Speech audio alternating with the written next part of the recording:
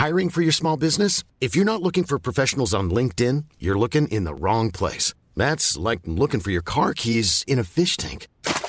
LinkedIn helps you hire professionals you can't find anywhere else, even those who aren't actively searching for a new job but might be open to the perfect role. In a given month, over 70% of LinkedIn users don't even visit other leading job sites. So start looking in the right place. With LinkedIn, you can hire professionals like a professional. Post your free job on linkedin.com/people today. Hi, I'm Daniel, founder of Pretty Litter. Cats and cat owners deserve better than any old-fashioned litter. That's why I teamed up with scientists and veterinarians to create Pretty Litter. Its innovative crystal formula has superior odor control and weighs up to 80% less than clay litter. Pretty Litter even monitors health by changing colors to help detect early signs of potential illness. It's the world's smartest kitty litter. Go to prettylitter.com and use code ACAST for 20% off your first order and a free cat toy. Terms and conditions apply. See site for details. Everyone knows therapy is great for solving problems, but getting therapy has its own problems too, like finding the right therapist, fitting into their schedule, and of course, the cost. Well, BetterHelp can solve those problems. It's totally online and built around your schedule. It's surprisingly affordable too. Connect with a credentialed therapist by phone, video, or online chat, all from the comfort of your home. Visit BetterHelp.com to learn more and save 10% on your first month. That's BetterHelp, H-E-L-P.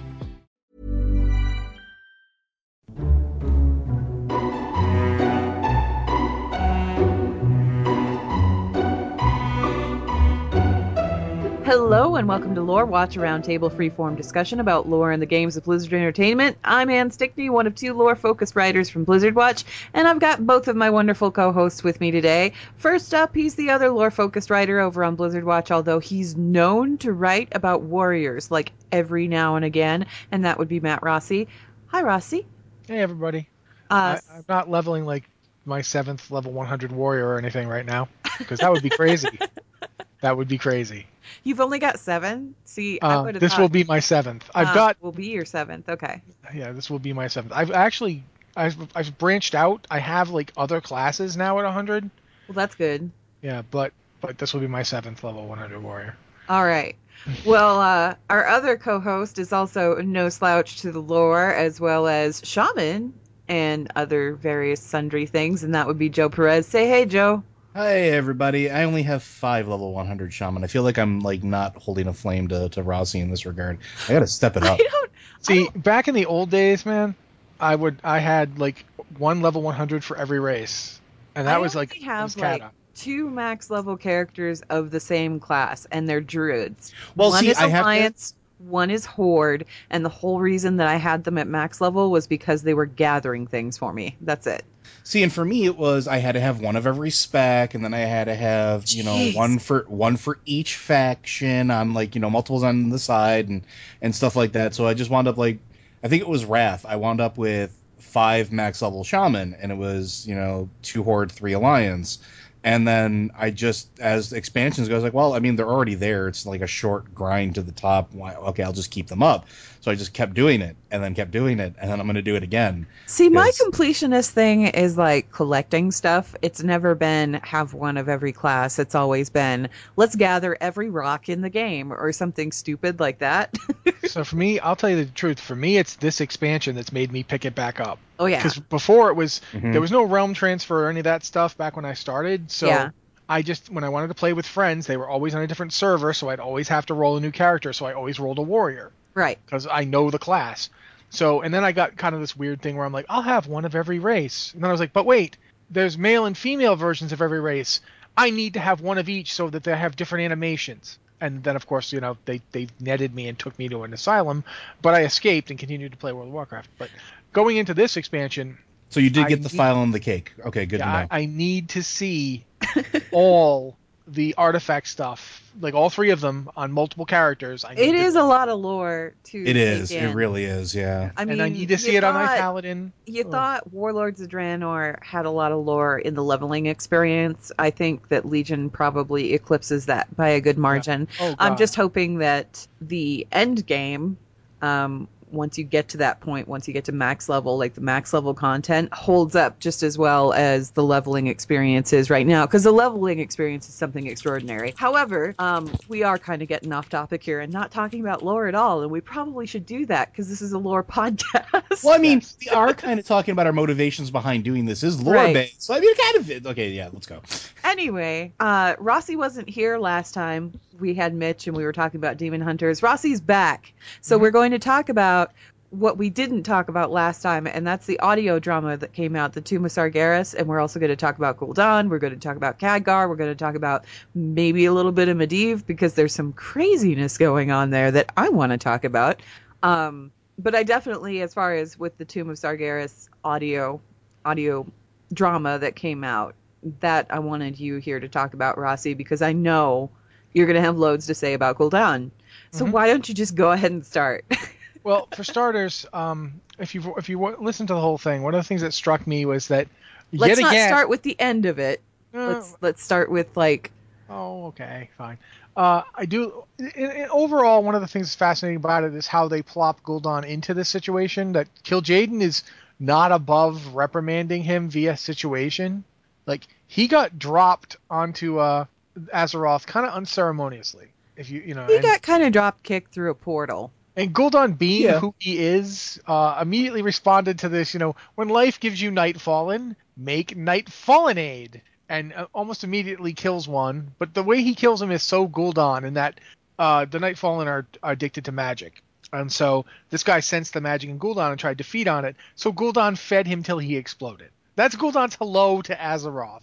Is not only does he kill someone, he gives them an ironic death. It was kind of cruel, but yeah, that's just pretty much who Gul'dan is at this point. Well, no, that's perfect. It's perfect because it's like he's channeling that fel energy straight through him. It's also very Legion-y. Let's be honest. I'm going to kill you by giving you the thing you want the most. It was perfect. And from the beginning, the audio drama does a really good job of showcasing not just Gul'dan's personality and not just his arrogance, but his competence.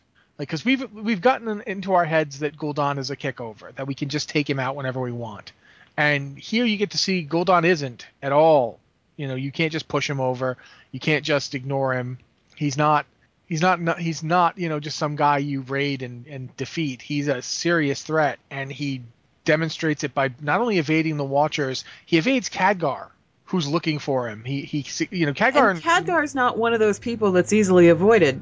No. I mean, those little arcane construct things that he sends out, man, those things can find me anywhere. They've done a really good job of setting up the Khadgar-Gul'dan conflict, and also they did a good job of addressing something that you talked about, which was probably something you want to pick up at this point, but the idea of this Gul'dan versus the other Gul'dan. Because up till now, we have never had a direct statement as to whether or not Gul'dan knows. Yeah, we didn't have any kind of direct confirmation about whether or not. We actually talked about that in the last show, where we weren't sure whether Gul'dan really knew.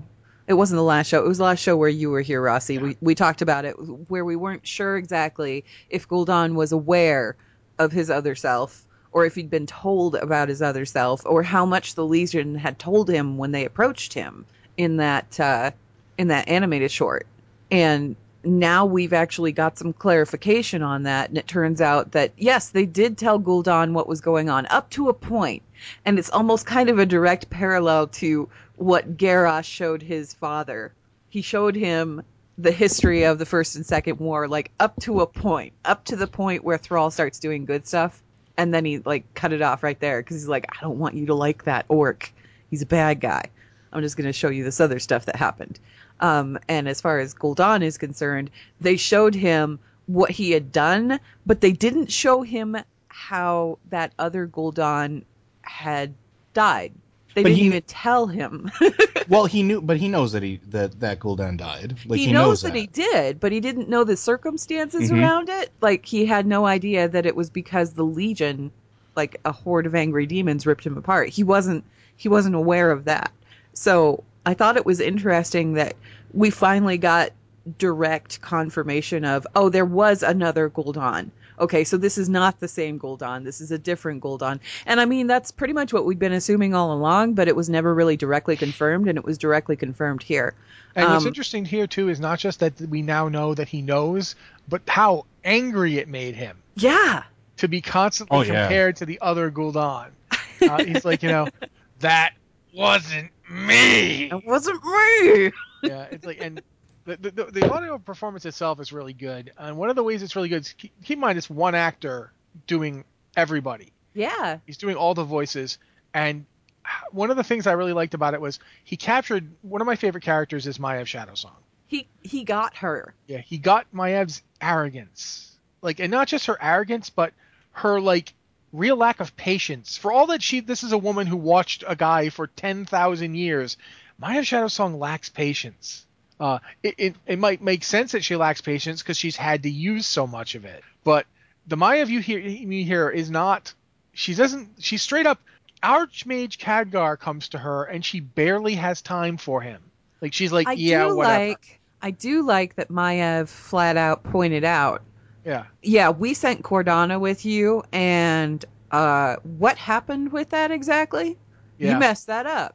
And Maiev is probably the first person to call Khadgar, like take him to task for being reckless and being, all of the things that he was during Warlords. Was he powerful? Yes. Was he reckless? Absolutely. And Cordana kind of paid the cost for that. She paid the price for that. It's interesting to me because I just finished the Legendary Quest chain. I just finished it last week. So I got to see like all of this like in person instead of secondhand through videos and things like that.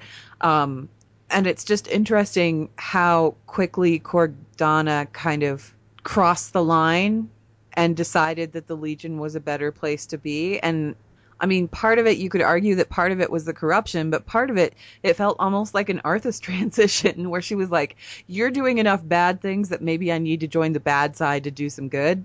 Yeah, it was interesting that, basically a lot of it came from the fact that Khadgar was willing to torture someone. And that kind of was interesting because that's a Kirin Tor trait. Oh, yeah, they do it all the time. The Kirin Tor are really comfortable. My first introduction to the Kirin Tor was in the Borean Tundra where they were like, hey, could you go torture this mage for a while? Yeah, and that's...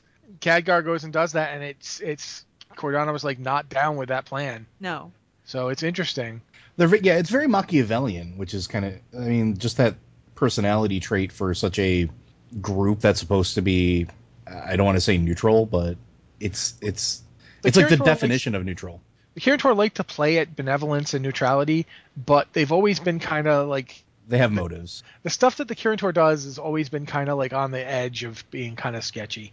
It's possibly because their origin is from like elves deciding, okay, we're going to teach humans magic so they can fight a war against trolls for us, and that's where the Dalaran comes from. That's where the Kirin Tor come from.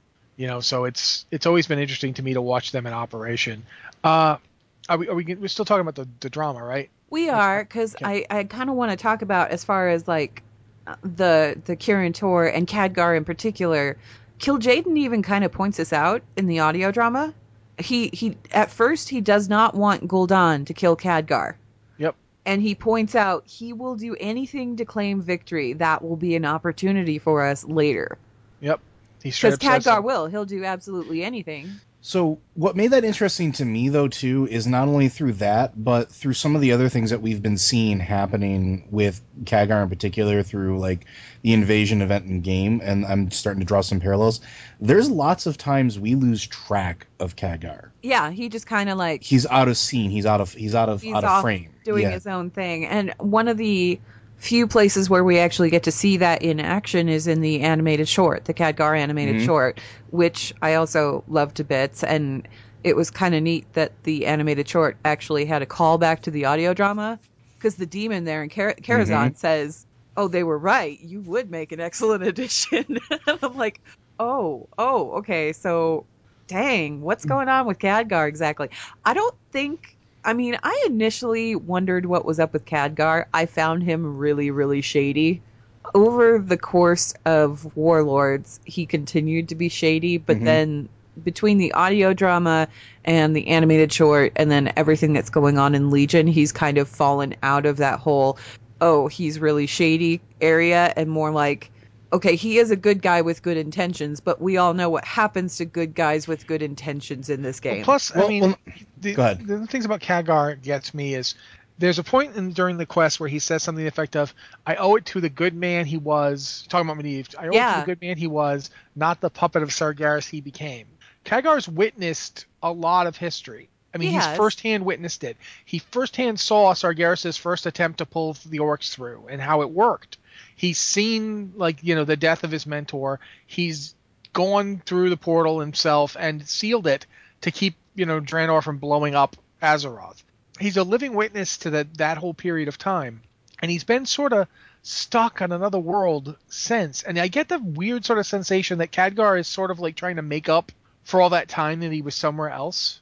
Do you know what I mean? That's almost kind of a parallel to Medivh, because I always got the impression with Medivh that he'd gone into that coma, and when he woke up from that coma, he went into overdrive because he went into that coma when he was what, like 15, 16, something like that. Yeah, just and after he woke up in his 30s. He missed a lot. Wasn't it like 10 years, or was it more like 20? It was 20. Yeah. Well, I mean, that's what I was going to kind of touch on, is there's a lot of parallels between, at least in me, the characterization of Khadgar and how Medivh, like how he was, because it's one of those things where you don't know what lengths he'll go to try to save the world beyond what we've already seen, but those have already been pretty extreme. Well, according to Kill Jaden, anything. But and if that's the case, what is anything? Like if he's presented with an ultimatum, like a no-win scenario where it's, you know, sacrifice yourself to me and I'll spare your world, would he do it? What are we going to see him do? Yeah. Look at it this way. I mean, he's already done something that was so unthinkable to, like, at least one member of the Kirin Tor that she left. Right. You know? And the other thing that I'm kind of interested in as far as the audio drama goes is that Khadgar, he did not become a guardian. He did not even mention wanting to become a guardian at any point. When he went and reported the events surrounding Medivh's death to the Kirin Tor, he told them that he didn't really know anything about the Council of Tirisfal. Mm-hmm. And the Council of Six, the leaders of the Kirin Tor, they didn't really know much about the Council of Tirisfal either. They were hoping that Khadgar would come back with more information about that, and he didn't. Well, maybe he did, but he didn't report it to them, right? The Council of Tirisfal started out kind of as a secretive. It was a secret society, and even above the Kirin Tor, they don't. For people that are coming from like the movie lore, that was one of the things that kind of like set me off immediately in the movie, was that Khadgar said, "Oh, he's in training to become a guardian," and I'm like, wait, how do y'all know what the guardian? Like, you have a guardian school now? Is it like Hogwarts? Because it was very hush hush in the original canon. But I mean, I understand that there was adjustments made for the movie, but it was one of those things that initially kind of had me confused, like right off the bat. And then I was like, nope, it's just movie lore. I'll set it to the side. Enjoy the movie. As far as Khadgar is concerned, though, he never really wanted to be a guardian.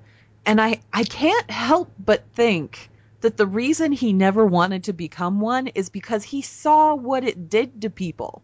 Like, he saw what it did to Medivh. He witnessed in a vision. He saw Aedwin fighting the avatar of Sargeras face to face. And he saw her defeat it, almost single-handedly defeat the thing. But then he saw what it did to her, and he saw what it did to her son. And, you know, there's like part of him, I think, that was like, yeah, I don't want any part of that. Thanks. So it's kind of interesting to me, particularly in the Legion lead-up quests, when he's confronted by Aladi, like the spirit of Aladi. Aladi says, oh, you never wanted these powers, even when they were offered to you. And I'm sitting here going, well, they weren't really offered to him, except in the animated short. But that wasn't the powers of the Guardian that he was being offered. So what's going on here? And are you even really Aladi? Like... Or, even more disturbing possible implication is that Aladi has actually spoken to him before. Possibly. Because, you know... Spirits hang around in Warcraft. Oh, yeah. They really do. And it may be that, you know, he was busy. We don't know what Khadgar does when he's not with us. And there's a lot of fascinating things that go on kind of behind the scenes, and you kind of wish that you knew what Khadgar was up to. He's one of those characters where I think that they should give him a novel just so that we have that backstory of what he's up to and what's going on in his head. Because I don't think that we get enough of that. I think they're probably not going to do that kind of thing before the end of Legion, if Right. they ever do, because I think they like him as that character that is kind of mysterious and does. He's kind of fulfilling the Guardian role without being Mhm. the Guardian. Yeah, he doesn't upstage us as much as the Guardian would. No. If there was a Guardian of Tirisfal, he would upstage. And what's really weird is if you like going back to the auto drama, I loved the fight between Gul'dan and Khadgar Oh, yeah. because Khadgar is more aggressive than Gul'dan. Much more Cat- so. Well, he also didn't have a demon in his head going, don't kill that guy. Yeah, but even like the way they fought, not just the fact that Khadgar came to kill him in the first place, but the way they fought was Yeah. very interesting. I mean, and I'm gonna just say it: had Gul'dan not had access to the extra power from both the Legion and from the tomb itself, he probably would have died because Khadgar was just kicking his butt. Yeah, and Khadgar could have totally pulled it off. I also found it interesting that Khadgar sensed what Aegwynn had been doing and kind of had been doing in the Tomb of Sargeras. There's the implication there in the audio drama that Aegwynn was the one that put down the keystone. Yeah, Like she was the one that put down the runes that would open that portal, yeah, because only there was without even knowing that she had done it. because she had Sargeras inside her influencing her. There's also like the implication that before she came there, that portal was sealed by the ancient Nightfallen, the elves. Either the Nightfallen or Aegwynn recognized what she had done and put up wards. Because I got the sense that it was older. Yeah. The original portal was actually built into the structure, and I don't think. Let me put it this way: I don't think it was a Legion portal originally. No, there was a series of events that went on there, and Khadgar was able to pick up on the fact that there was Guardian magic there, and there were Guardian safeguards put into place to prevent things from happening. So at some point, Aegwynn must have put down some kind of wards or something like that. Like there was a double impression there. There was an impression that she had put in the runes that would open that portal for the Burning Legion in the first place. But there was also the impression that she had put up wards to prevent that from happening. Well, there was also the impression, at least I got listening to the audio drama, that there was stuff put in place to keep the portal shut before Aegwynn ever got there. So maybe that portal existed and she just discovered the remains of it or something? Well, I don't know. because they're talking about the temple. That's the original Temple of Elune. Yeah. The original one. The Temple of Sargeras is actually the first Temple of Elune. And we've talked about Elune before. Like how Elune is basically coming out to be a more and more important figure. She's at least as important as the Titans in terms of Azeroth's sake. Right. And there's a thing somewhere, and I can't remember where I read it. I remember reading it, and they talk about how the Temple of Elune was built for some unknown purpose originally, and it's where they had the it's where they basically were trying to get to when the demons came through. One of the places they wanted to go was the Temple of Elune. It was one of the things that was one of the reasons the priesthood of Elune had to basically fight from the beginning. They couldn't be neutral, was that they were a target. And basically what I got out of the drama was something in the basement of that temple was always intended to open a portal. And I think it's basically something along the lines of a Titan Waygate. Maybe. Yeah. But a lot bigger.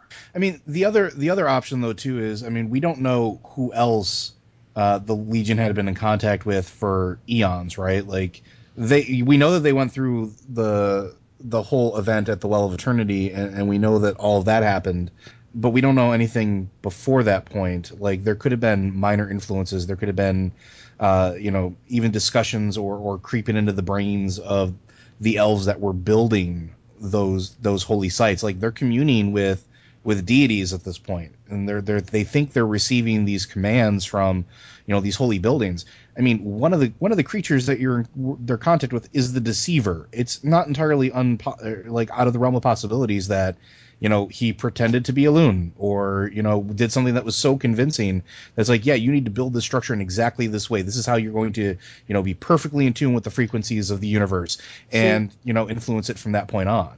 My argument, you might be right, but my thing is, I think the Temple of Elune predates the Night Elves, and I think it was built by Titan Forged. I think it is maybe like Wormrest Temple and various other sites. I think it is a Titan site, and I think that's because it's deeply involved with the Pillars of Creation. They've said so. One of the Pillars of Creation is right there next to it. The Nightwell has the which one is it? Oh bloody hell! The Aman'Thul one. is right there in Suramar. Yeah. So I think we're going to see what happens. But what was interesting is not just the stuff that Anne said about Aegwynn, which I think is real fascinating, that Aegwynn may have put in the things to open it and may have also safeguarded it from opening. Right, which because implies it that said she's, very directly. I mean, it said very directly in the story. There's Khadgar's guarding- like checking this stuff out, and he goes, "Now I know why this place feels so strange. I haven't felt anything like this since my apprenticeship. I don't know why I sense a guardian's might, Gul'dan, but I see what it's trying to do, and I think I'll help." Yeah. So there was something else in there. Gul'dan even sensed it. He said this was too complex to be an accident. Someone had anticipated this moment and created a mechanism to stop it. Another source of power was involved. Gul'dan sensed it. It was that other mortal, the one who claimed this place centuries ago. This was her work.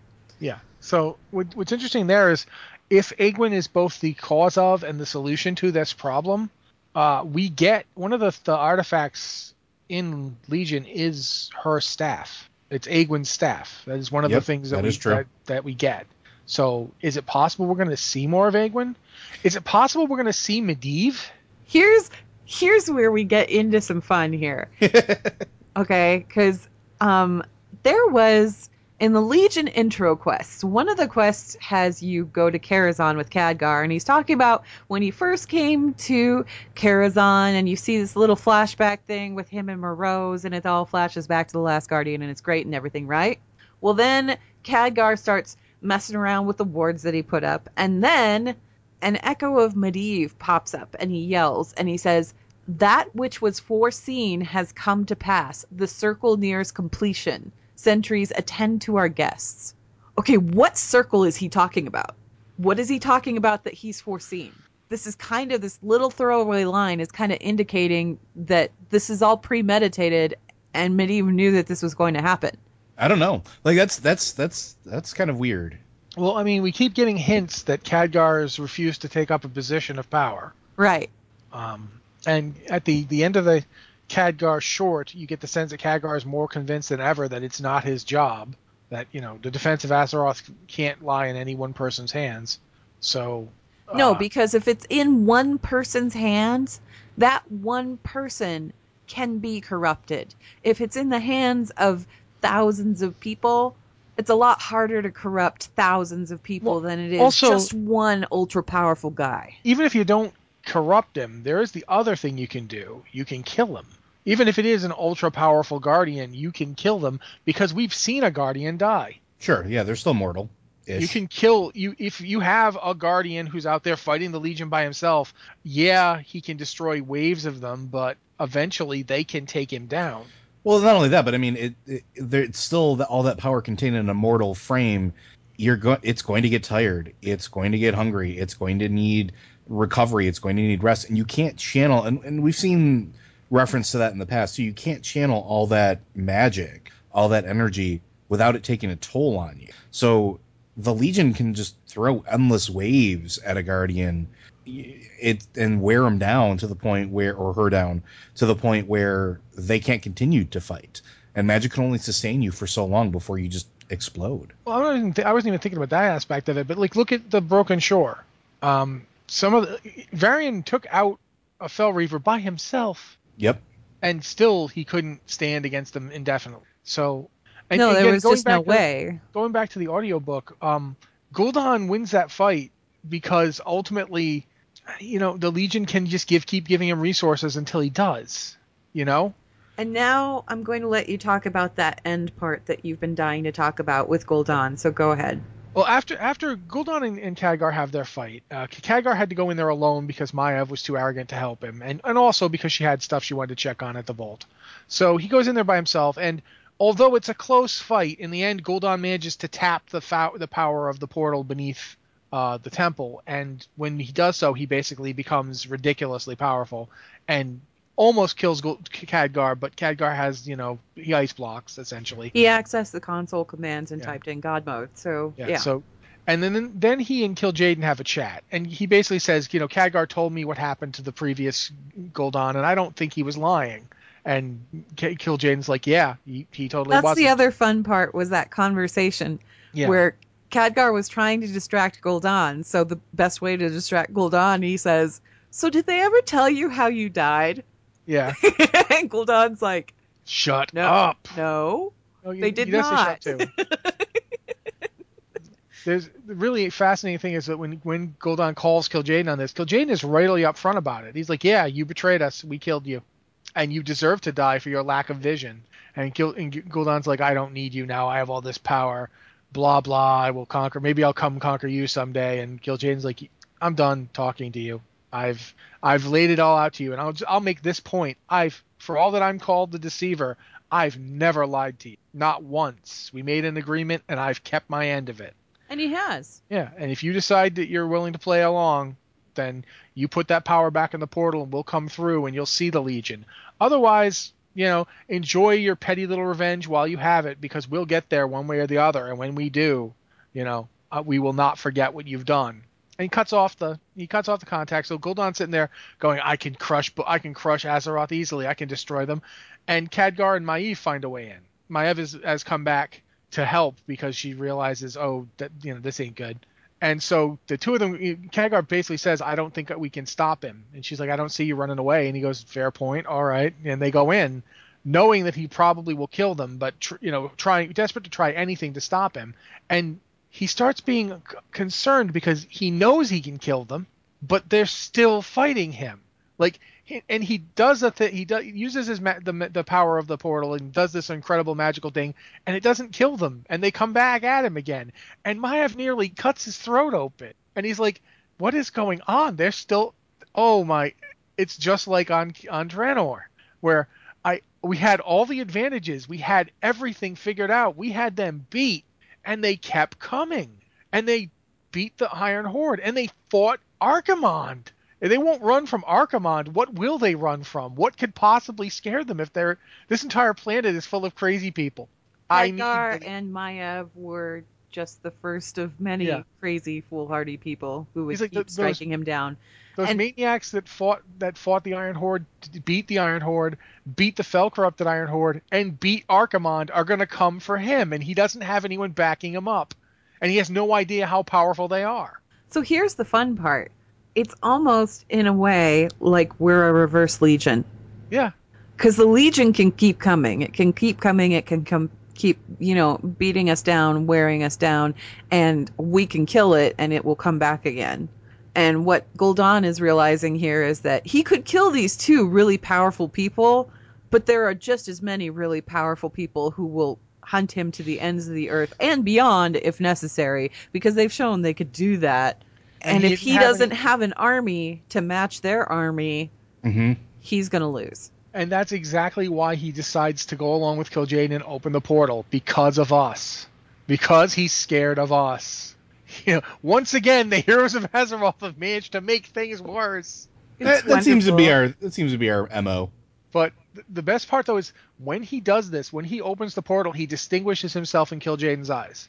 And Kil'jaeden now respects him.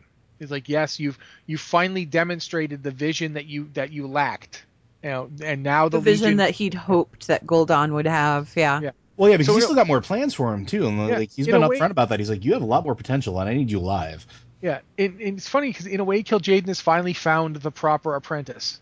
You know what I mean? He's finally found somebody. Definitely impressed, because he says flat out, he says, "Watch, see what you will inherit." And then he shows him the might of the Legion, like all of it. And Gul'dan's like, kid in a candy store. Well, and from what we understand from Gul'dan's short, that's the perfect thing to show him. Oh, absolutely. Because, coming from that weakness, coming from that exiledom, coming, from that area where he had no agency in his life, now he's going to have agency over the entirety of the universe. Yeah, that's a heck of a cookie. And Gul'dan's whole hesitance about this, not hesitance, it was like just he didn't want to do it. The whole reason he didn't want to do it was because he said, "I will serve no one. I'm not going to serve anyone. I will be my own master." But show him that he's going to be the master, Well, then he realized what being his own master entailed. It entailed going up against all of these madmen, wardens and former guardians and all this other stuff, going up against them all by himself, Whereas if he just did this simple task of serving Kil'jaeden, he would in turn be master of armies upon armies. And it's that really was interesting enough for him. Yeah, there's an interesting point in the conversation between him and Kil'jaeden where he's like, I will have no one will tell me what to do, master. And Kil'jaeden's like, don't be a fool. You have two choices in life. Serve something greater than yourself or die alone. I have a master. If I have a master, do you honestly think you can get away without having one? That's like a really powerful thing to discuss, because in a way it's true even of people who are like good-hearted. They serve something. The only being that doesn't apply to really is Sargeras, because he's at the top of the food chain there. Except he serves something greater than himself. Even if he is crazy, he believes that what he's doing is in the best interest of the universe. He's a servant to that goal. Yeah. And that's kind of the thing. I mean, if you talk about like even the greatest heroes and most noble souls on Azeroth, they still are servants. They serve, the greater good, serve the world, kingdoms, or what have you. There's an idea here that transcends morality. In a way, you can be the noblest or the most vile. You can be a saint or a sinner, but there's an idea of you need something bigger than yourself. If Kil'jaeden is telling you, I'm not my own master. I serve something larger than myself, and that's a really interesting way to go into this expansion where you've got this army that fights across entire universes coming to Azeroth to destroy it, and Gul'dan finally gets Gul'dan, who is the ultimate self-centered person. Gul'dan, who is has always been out for himself, has finally realized, in order to achieve my vision, I have to serve something greater than myself. You've got to fall in line. Yeah. It's really an interesting narrative choice, because it is the difference between the two Gul'dans. The first Gul'dan never realized this and died for it. And possibly that's because of just the difference in the, I don't want to say the difference in the origin story between the two, but I think that plays up, but I think that might play into it, because, the first Gul'dan might have been, devoid of that sort of awakening experience where it's like, he's never been in that position where that's ever been a thing. He's always been able to be on his own or run things or do things from the shadows. And we know for a certain amount that that's true, right? Like the Shadow Council and everything else. He called the shots. He pulled the strings behind the scene. He was even pulled the strings. Yeah, he even pulled the strings behind Blackhand.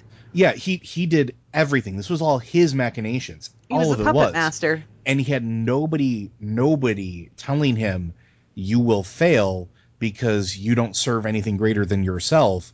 That he had never had that revelation moment, and all of his actions up to that point never really swayed him other than thinking he could do this. Whereas this Gul'dan, let's be honest, from the time he came into power, from the time that he started serving the Legion, and the time we got there on Draenor to kind of mess with things in him, we've been proving to him, and this is another situation where we ourselves are the cause of this problem. We have been proving to him that he can't do this alone. The entire step, the entire process, from the Horde to the Iron Horde to everything that happened once he, the Fell Horde, all of that, we have done nothing but prove to him, yeah, you can't really do this, so we're just going to keep stopping you. Peace. We gave him that cookie. We gave him that nugget of truth. We didn't get to do that with the other Gul'dan until way later in his development. It's just kind of interesting to me that they've built Gul'dan up this much. I mean, they made it very clear in the Broken Shore cinematic. Basically, the moment he killed Varian Wrynn was the moment that kind of sealed his fate as, oh yeah, no, this guy is a villain. This isn't just somebody who's trucking around Draenor with a cup of green goo. No, he's vicious, and he will stop at nothing. The glee on his face, absolute unquestioned glee on his face when they were trying to get away on the airship, and he just comes out and he's like, and he holds the staff up and summons the Fell Reaver through. It's literally, he's never been happier in his life. So the other thing that I want to say about that too, about this Gul'dan and what they've done with him, yeah, they've propped him up a lot, but they've done something that I feel we haven't had in a very long time, which is a long-standing villain that has substance behind him, has weight to him. Most of the villains that we've experienced, whether it's in the game, as long as it's not like Sargeras, are basically these one-shot servings, right? We get this I big don't know. bat for I that. thought Garrosh was actually pretty well rounded because he had a progression to him. He was better. He was definitely better. But I think Garrosh was the prototype for what they're doing with Gul'dan right now, because they're like, look, we can do this. How do we do this better? Hey, we have Gul'dan. Oh, this would be great. And it ties in perfectly with everything they want to do storytelling wise. So now we finally have a villain that is not just some schlub. I mean, even Garrosh got where he was going partially from other people pushing him along, right? Gul'dan is, at this point, I don't want to say carving out his own space, but he really is. Like, Garrosh was as much a victim of circumstance as he was a villain. Like, his brain was just not processing things the way it should. Gul'dan, on the other hand, isn't a victim of circumstance. He's somebody who had a terrible beginning to his life and has now developed and taken everything that's happened to him into sort of like this arch villain status. And I love that. I love the fact that there's weight to him. I love the fact that he's present at all of these events. He's not just some guy that shows up once or twice and gives some weird speech and then disappears. And especially through like reading, because I didn't listen to the audio drama, which I'm going to correct. I read the thing now, with the beautiful breakdown, by the way. Even there, you see it's like he's there every step of the way, and it's the continuation of that I absolutely adore. Since we talked about it, I will say this much though. One of the things about the difference between Garrosh and Gul'dan as villainous characters is that there was a sense that Garrosh was right from a certain point of view. Do you know what I mean? Like, the stuff he's saying from his perspective, from his perspective and his own standards. Yes, Gul'dan has never not been wholly evil. Yep. And this is an evil act, and he keeps committing evil acts purely for power. Yep. And there's a difference. Garrosh, I never felt like Garrosh was a villain. I felt like we had to stop him, but I didn't feel like he was the Lich King or, the fact that he goes back in time to try and fix things, and he tries to fix things, like, this is Garrosh Hellscream's problem in a nutshell, is that all he has is an axe, and therefore every problem is solvable via axe. Yeah, pretty much. even time travel shenanigans are solvable via axing. He gets taken back into another world by a dragon, and the first thing he does is use the dragon's own artifact of power to cut his throat. Because that's how Garrosh solves his problems, with force. And you saw it from the first moment you really ever... Like, the first time Garrosh ever did anything in game besides complain... When he's in, like, because I was just in Borean Tundra because I wanted to take my character to Dalaran to get the flight point so I could then teleport to Tanaris more easily. Right.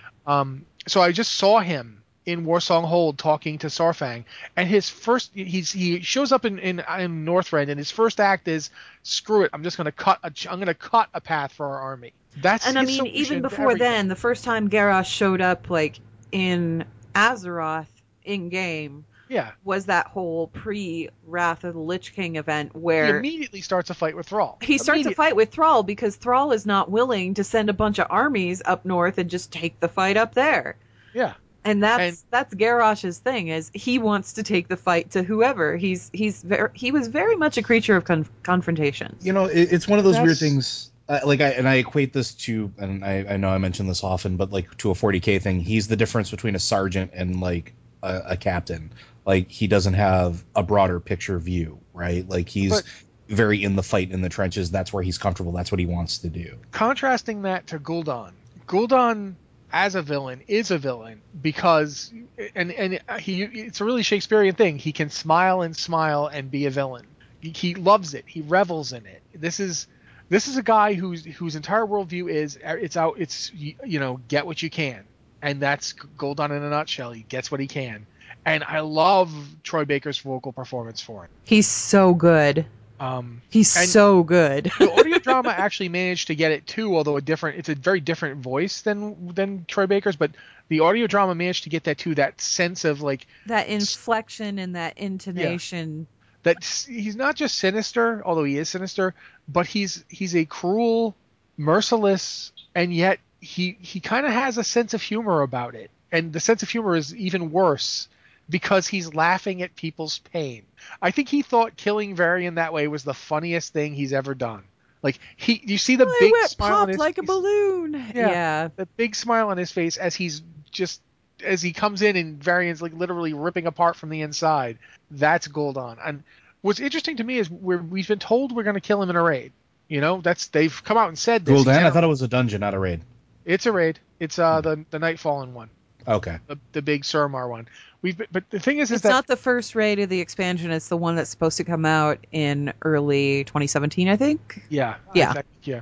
We've been told this. What gets me is I'm wondering, do we actually kill him? And does that matter anymore? Do you know I don't know, because he's accepted his place now. If he's accepted his place and become one with the Burning Legion, then maybe he's become like the demons, where he's impossible to kill. Which would be another difference between the two Gul'dans, because the original Gul'dan never did that. So when we killed him, he was dead.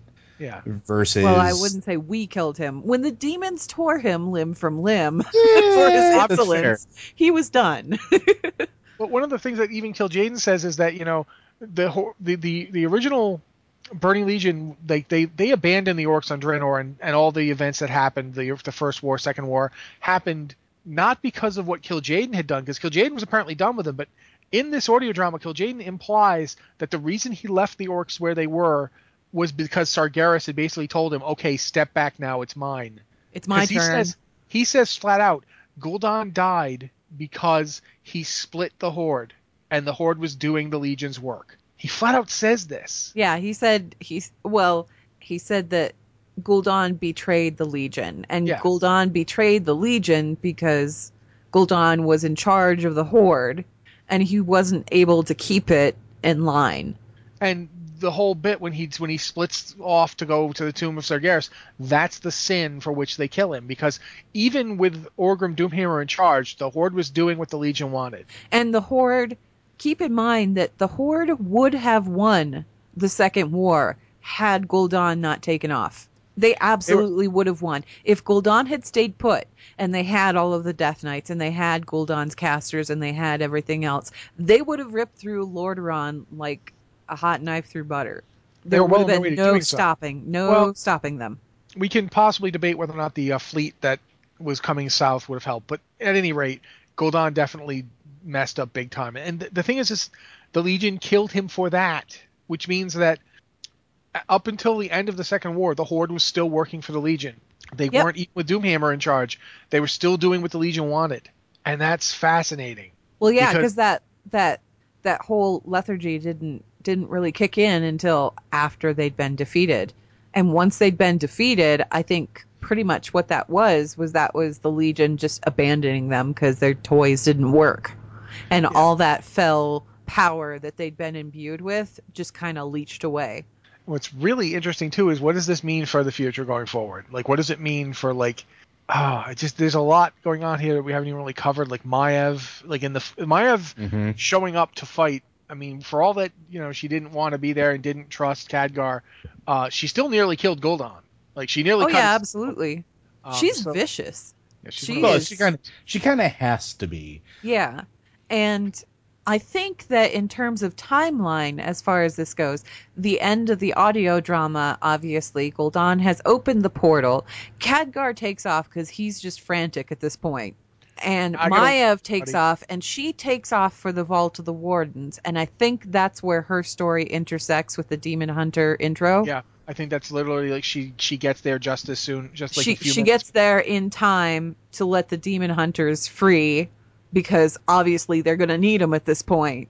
And then witnessed Gul'dan getting together with Cordana and taking off with the one thing that she was intent on guarding, which would be Illidan's corpse. What are they going to do with that? They even say, when you were there, you did it with me. Yeah. They even come out and say his body is cold, but his spirit's still fighting. He will need to be prepared. Right. That's Gul'dan says that. Right. So there's going to be like... The fun part is that in all of my leveling throughout the alpha and the beta and everything else, we have not heard a peep about what happened to Illidan. Like, not a peep. Yeah, it's true. Like, we know that they stole his body. We don't know what else they did with it. So is he going to come into play in the Nighthold? Because I don't think he is. Well, he's where, I would assume that he's wherever Gul'dan is, right? I'm going to assume that he's probably going to be part of one of those future content patches that we just haven't gotten to yet. Which I'm really excited about, because it's like, what happened to him? Where'd he go? we kill Gul'dan. They take Gul'dan's brain. They put it in Illidan's body. Illidan becomes a death. No, they can't though. I mean, something good has to happen with Illidan because he got the holy boop. Remember? Take Gul'dan's head off. Right, but in the Illidan, they deflesh it so it's a skull. They put the skull in Illidan's hand. And then Illidan is being controlled by the skull he's carrying around. But eventually he throws that off. It's like a reverse Hamlet. But no, I was not prepared. As far as I'm concerned, in the Illidan novel, there was that moment there where Illidan got the holy boop. He got the same kind of holy boop that Uriel got from Velen, only on a much larger scale because he got it from Anaru. Obviously, that's going to come into play at some point, right? I've got theories about what's going on with Anaru in this expansion, but I don't know if we want to talk or not. Yeah, that's a little bit too far out of the way. Obviously, next time we come together and we record another show, we're going to be talking about Legion stuff because we're all going to be, hip deep. 2 weeks into it, yeah. Yeah. Probably with a 110, maybe more than one, who knows. But yeah, it's interesting to me though that, there's this big deal made about how they dragged his body away, and yet we haven't really seen what they've done with it or what their plans are for it. Or why it's the key to Azeroth's destruction. Yeah, there's nothing that's been said about that. Mm-hmm. And I'm wondering if that has to do with the fact that Illidan's spirit was skipping around like that. I mean, he was at Kil'jaeden's homeworld, wasn't he? Yeah. When he got the holy boop. Yes, he was, yeah. Okay, so obviously Kil'jaeden's got some kind of vested interest in this because he had to have been aware that Illidan was poking around. That Illidan was doing something. Well, they know about the Sargerite Keystone because they know about that. They got there's that. A thought. Wait a minute. Do the Demon Hunters still have that? No. Cordana does. Yep. So Cardana has the Sargerite Keystone. Yep. So now the Legion probably has it again, but they know that Illidan was going for it. Right. So they have kind of like an inkling into what he'd had planned, but he isn't really able to do anything at the moment. So yeah, it's one of those things where it's like, well, obviously this is stuff that's going to come up in future patches. And this also makes me excited for future patches. And it also makes me say, if you haven't read that novel, it would be a really good idea to read it. Yeah, I can't recommend it enough. Like, seriously, if us gushing about this stuff hadn't convinced you, consider this me begging you. Just go read it. It's worth it. Trust me. If nothing else, by the way, if you've read the novel, the stuff Altruis is saying in the Demon Hunter starting zone will make a lot more sense. Yeah, it does. Quite a bit more. It's actually one of the downsides. I will say this: the Demon Hunter starting zone is really well done. The cinematics for it are really good, but they don't do a good enough job giving you. If you play through it, it sort of front loads you towards Kain. Yeah, very much. And so, I mean, even to the point where you click on the waters and you see the Harbinger's short. Yeah. And you see that Illidan does have good intentions, vicious intentions, but good intentions because that viciousness is totally directed at the Burning Legion. And they don't show you like his how he planned to and then did murder thousands of people. He actually got Maiev to lead an army against him so he could kill it for the purposes of a ritual. To feed that portal that opened up into another world. So Altruis' side really isn't given a lot of weight. So it's very hard to go with Altruis. But he's also kind of worthy to go with, though, because he does make an interesting point. Yeah. You just don't get it. It doesn't get enough narrative shown. No, I don't think it does. Yeah, that's the one downside I have of the Demon Hunter thing. It's very hard to pick Altruis. Whereas it should be more of a hard choice. So my question is, Khadgar has no intentions of being a guardian. Do you think maybe he's going to be shoved into that role anyway, whether he likes it or not? I think that is a possibility, and I was actually thinking about that. It's totally something that he may not have a choice over. It may be thrust upon him in such a manner where he'll have to reach for that power, because it's there somewhere. Oh, well, here's another problem. Another interesting take on that. If you're a mage, you become head of the Terra's Fallen. Yeah. Which was an order the Order of Tirisfal made to watch, basically, what if the Guardian goes nuts? We need this order. Right. And the thing is that you get made that in Dalaran. So the Terra's Fallen did not work for the Kirin Tor. The secrets of the Guardians. Yeah. are no longer secrets at this point in time. They may have been when Khadgar was young and when Medivh died and everything, but ever since then, obviously, those secrets have been kind of revealed over the process of time. To a degree. I mean, but they Jaina still met Aegwynn face to face. She was hanging That's- out with her for quite a while. That's actually another interesting thing is where does Khadgar is possibly a choice for the Guardian, but he's going to be front and center fighting this, and he said no multiple times. I can think of a mage on Azeroth who's equally as powerful as Khadgar. And very angry. Angry enough to say yes, and knew a Guardian firsthand, just like he did. He studied with Medivh. Do you think we're going to get a Guardian Jaina? I'm not saying we will, but I'm saying she certainly could be a candidate. She could be. How much time did she spend with Aegwynn? I mean, at least years before Aegwynn's death. As a player of the Horde, that scares me.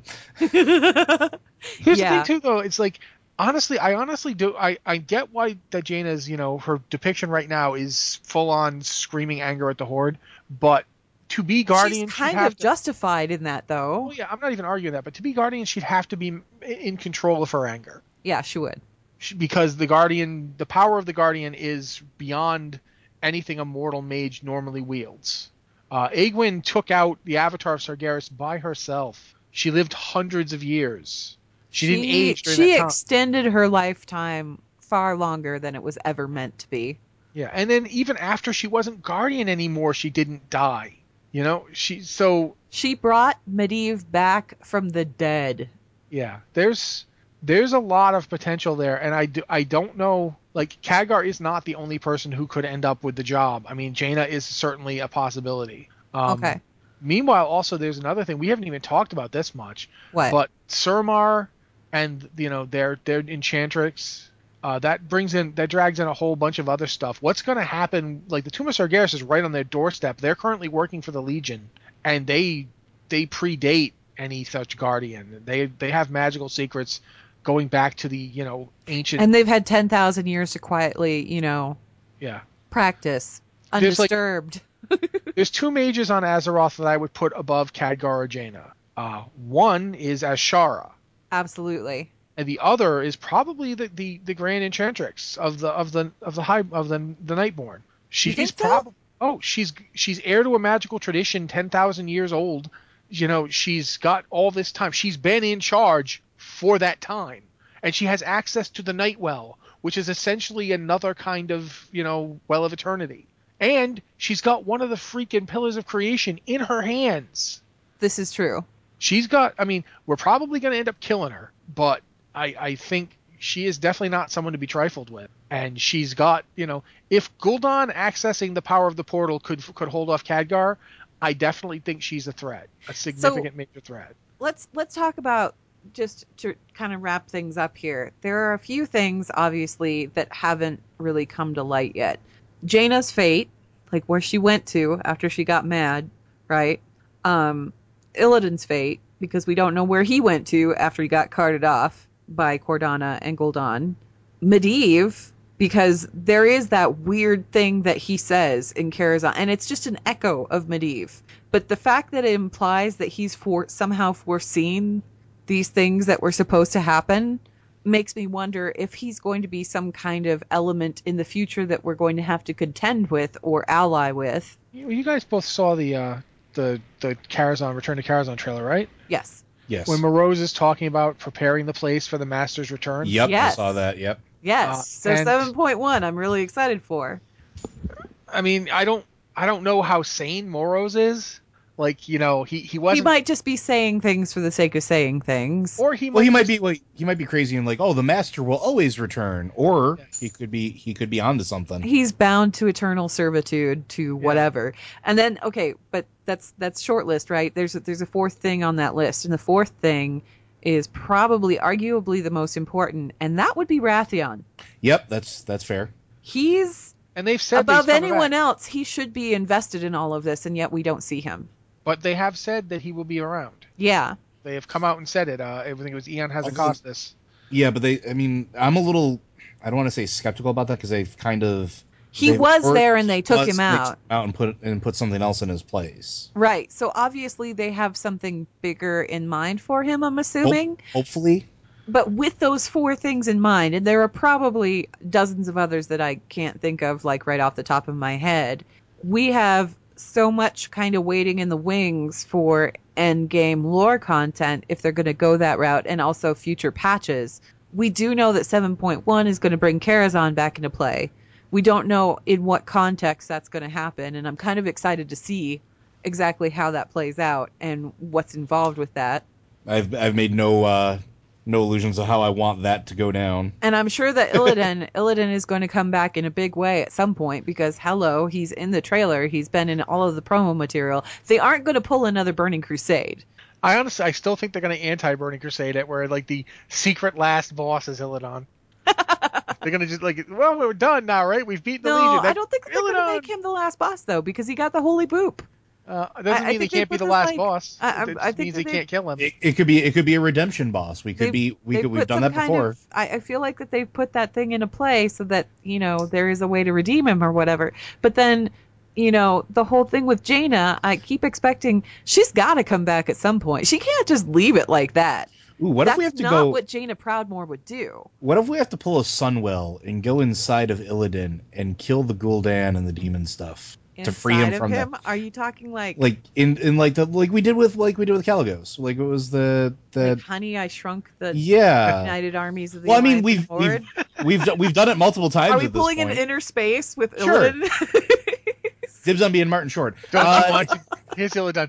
Don't you want to be inside me? No, but I mean, seriously though, it's funny to just think about it. Like that could be a possibility too.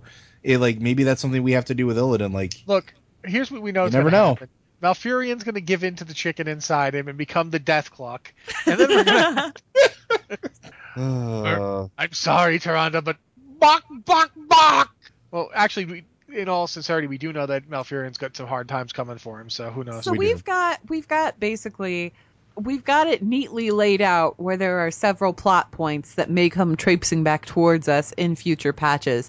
And for me, that's making Legion as a whole it's looking up to me in comparison to Warlords, where we only got like the 2 patches and only one of them really had anything heavy lore. Yeah. But to be fair, that's not that Warlords didn't have the potential for more, they just didn't deliver it. So it's not. It had all kinds of potential. It's just we never really saw it. Says the guy that was like salivating to go to Farallon, and then like it might show up later, and then it didn't. Yeah, I'm kind of hoping. I can't say that I'm hoping. I know that Blizzard tends to take lessons from previous expansions and carry those into the next ones, and I feel like Warlords of Draenor was just they tripped, and it was probably the first time that they've really tripped up. Cataclysm was a minor trip up because they spent so much time focusing on expanding the lore, the leveling experience, that they didn't quite do end content justice, as much justice as it could have had. But people were still by and large pretty happy with that expansion. They weren't mad at it. Mists of Pandaria still, I think, as far as lore goes, is right at the top of the list for expansions, as far as I'm concerned, because I think that they delivered on all fronts. I would agree with that, yeah.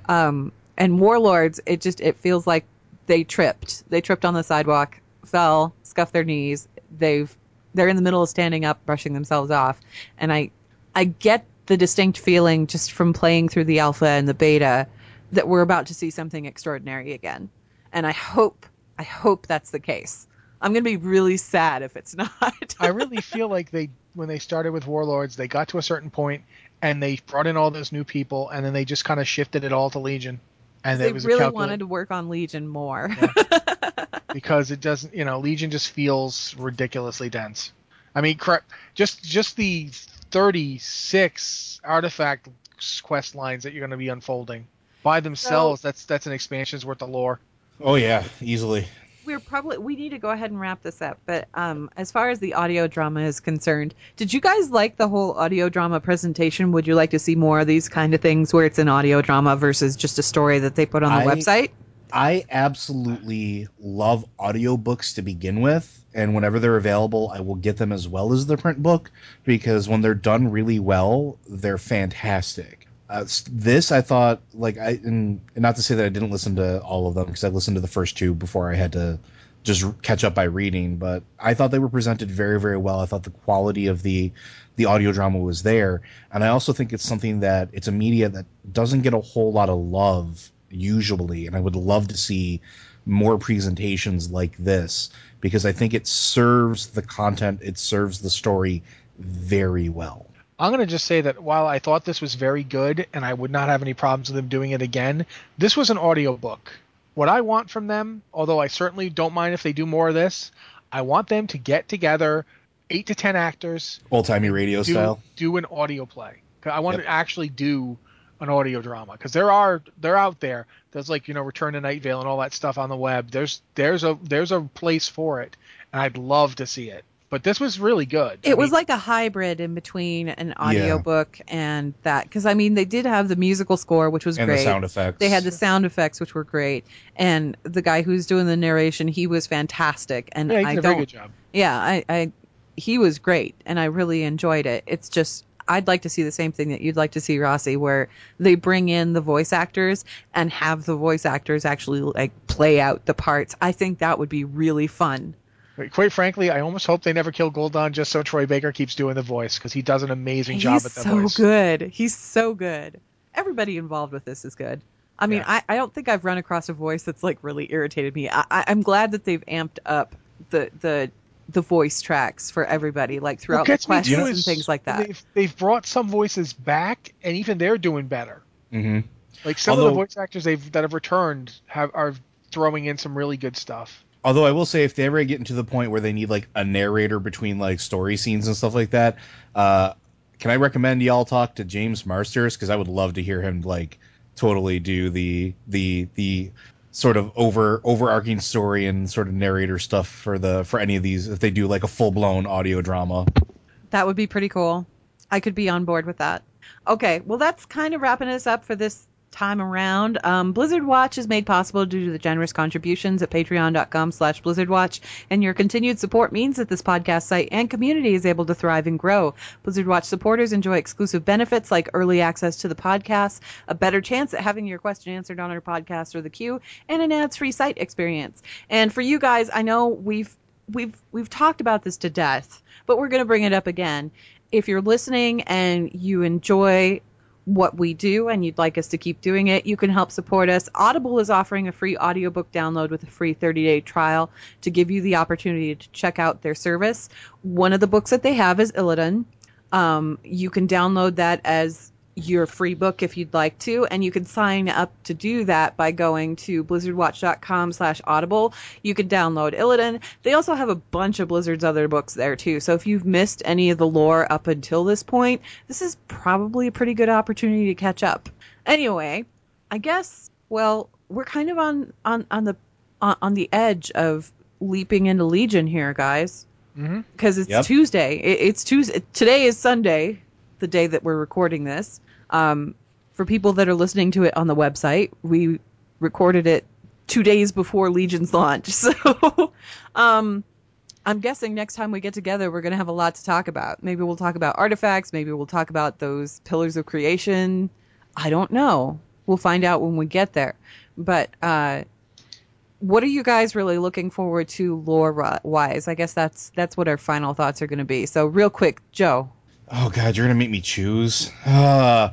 Honestly, the thing that I'm looking forward to the most is how all of these individual elements are starting to come together into a very cohesive, overarching story.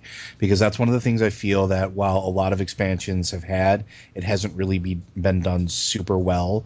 And I think Legion is raising the bar and saying, yes, we can actually do this better. And all these little things, all the artifact, all the NPCs, all those individual lores, the Order Hall campaigns, everything ties in to a larger cohesive story that makes the greater sum feel better than the individual parts. And that's one of the things I'm most excited about, is experiencing all of those individual parts and seeing how they all play into that larger story. What about you, Rossi? Stromkar the Warbreaker. I am a simple man with simple tastes. There's a gigantic sword that belonged to Thoradin, first human king on Azeroth, and it's currently buried inside a monster's head. I'm going to go get it, and then I'm going to go use it against the Legion. And I am looking forward to whatever that story takes me. Because we have not had lore on this in eons. Yep. And it's like all this stuff that you and I and Joe and everybody have talked about forever, and we're finally going to get to see it. We're going to get to see what the heck's going on in Tirisfal, the whole thing, why it's named Tirisfal. It turns out that it's named Tirisfal for a reason. I think for me, I don't know. I'm just looking forward to seeing what the story department has in store for us this time. Because, like I said, I've played through Alpha, played through Beta. What's unfolding here is pretty extraordinary, and I can't wait to see where it goes once I hit level 110 and keep going from there. And 7.1, I'm super excited for 7.1. Medivh and Karazhan have always been like two cornerstones of my favorite things. So I'm hoping maybe we'll see some more secrets of Karazhan revealed or something at that point. And Wrathion, I want to see Wrathion come back because I love that guy. So that's about it. But I mean, that kind of encompasses everything. So yeah, I'm just really looking forward to Legion. So thanks for listening, you guys. We will see you in 2 weeks, and we will probably be talking your ears off about Legion and everything that we found in between. See you next time.